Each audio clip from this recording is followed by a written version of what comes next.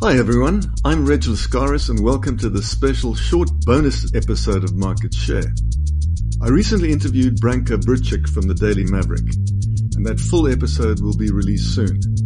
But I wanted to share his thoughts on something that came up in the conversation. I spoke to Branko last week during those very intense days when the looting mayhem was taking place in KZN and Gauteng, and he shared his insights on the situation. Take a listen. What do you think is going to happen now with the recent events? Branko, do you think things are going to calm down? Do you think things are going to change? Do you think civil society is rising and coming together?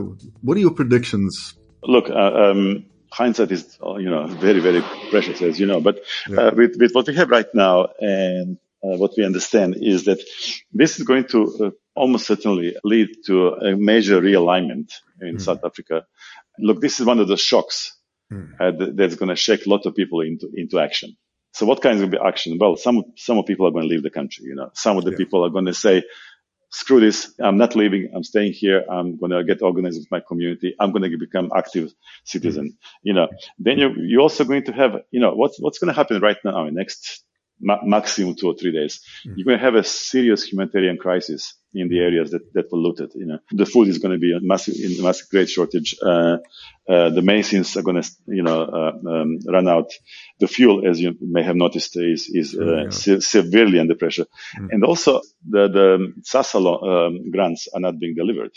So we are facing an incredible shortage, incredible humanitarian crisis in those areas, which were already traumatized by what happened in the last couple of days.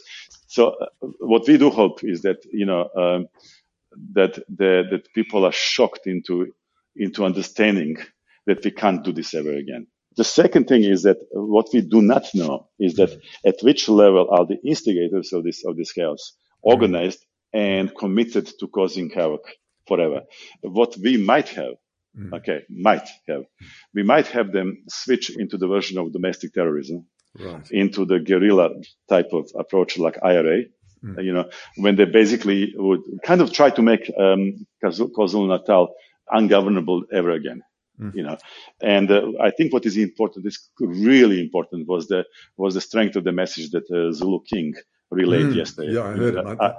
I think that was incredibly important for the future of this country because, to be honest, Zulu King is an incredibly powerful voice, and a lot of people will listen to him. However, remember where I come from.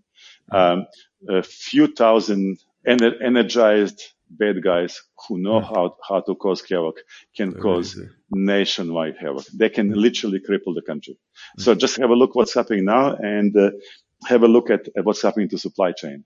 To the country, and you understand where the problem is. And it looks like the primary looters were there to take stuff for themselves and go away.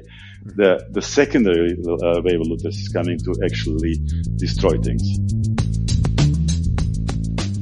Thanks for listening to the special bonus episode of Market Share. That was Branko, the editor of the Daily Maverick. Listen out for the full episode, which will be released soon. It was a fascinating conversation.